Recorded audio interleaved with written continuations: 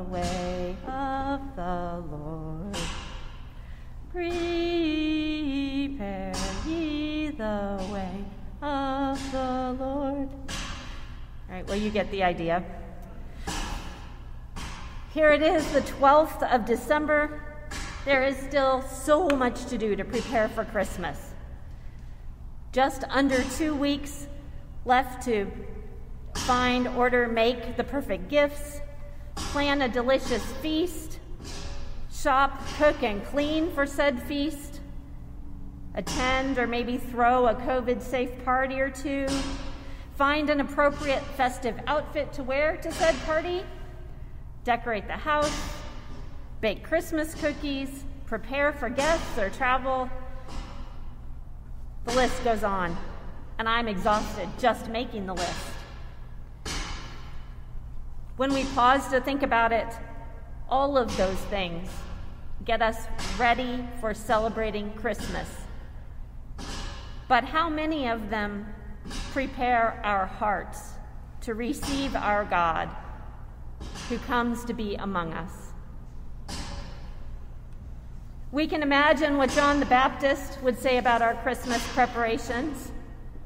Based on the vignette in today's gospel reading, he might be a little more than critical of our consumerism and concern for the trappings of the season.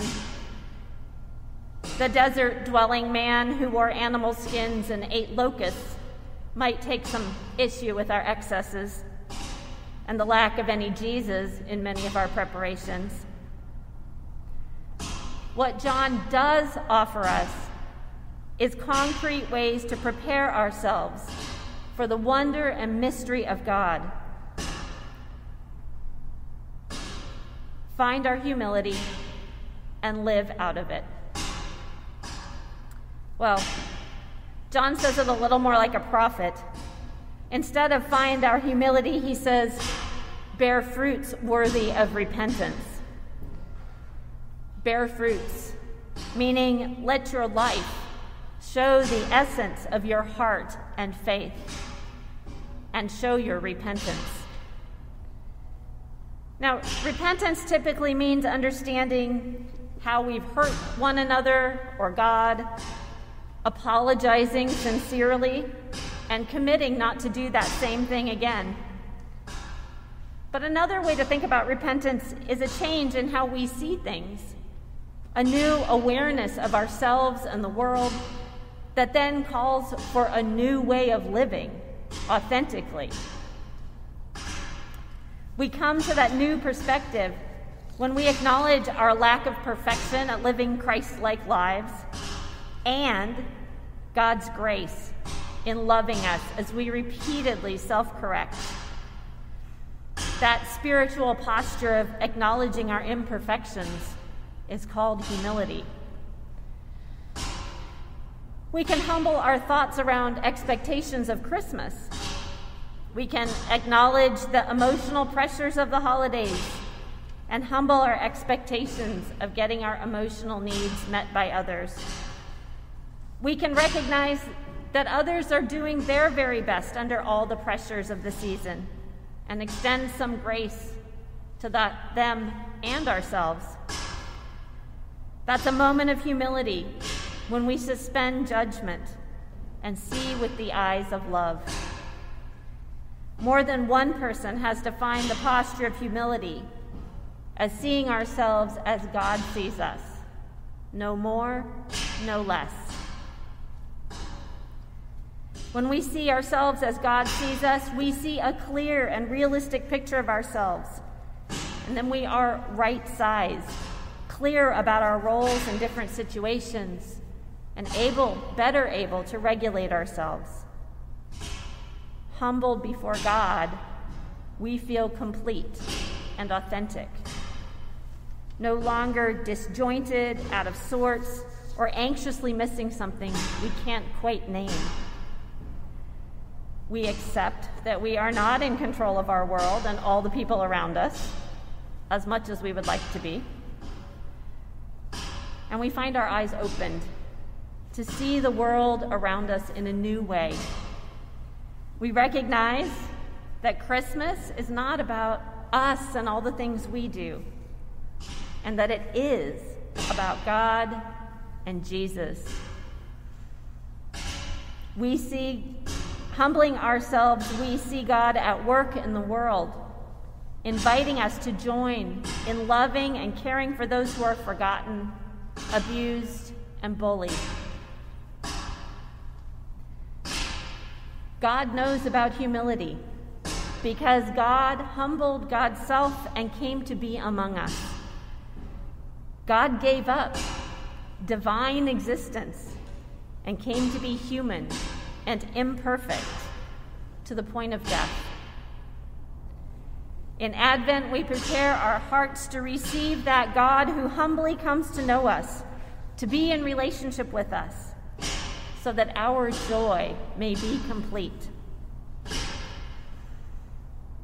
There's one more thing to notice about today's gospel reading.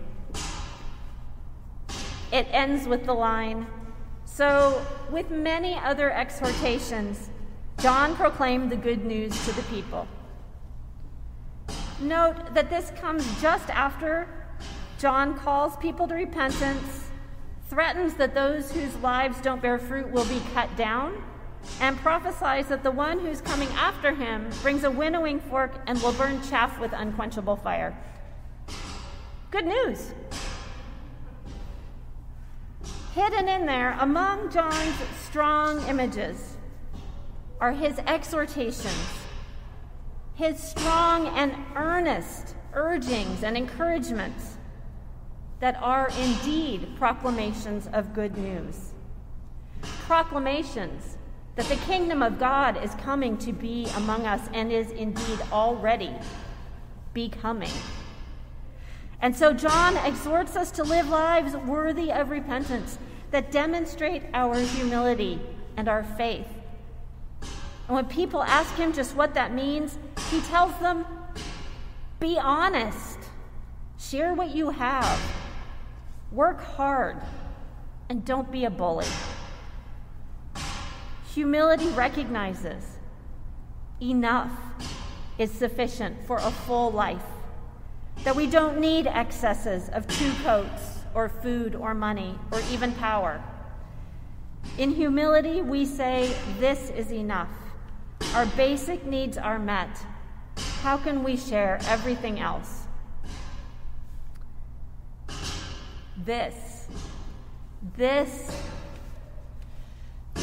repentance is kingdom work. It is the good news to us and to the whole world that God loves.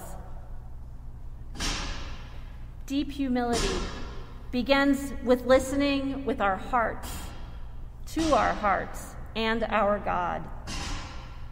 The happiest man in the world says his practice of life, which results in deep joy, begins with rest. Making room for the Spirit of God to speak is a practice of humility. And we make room for God's Spirit, for God to come among us when we take time to breathe, to see the world around us, to see and do something about the inequalities in our society. Let's face it, none of us are going to create the perfect Christmas. It's already been done when God came among us to love us just as we are, already complete and enough in God's eyes.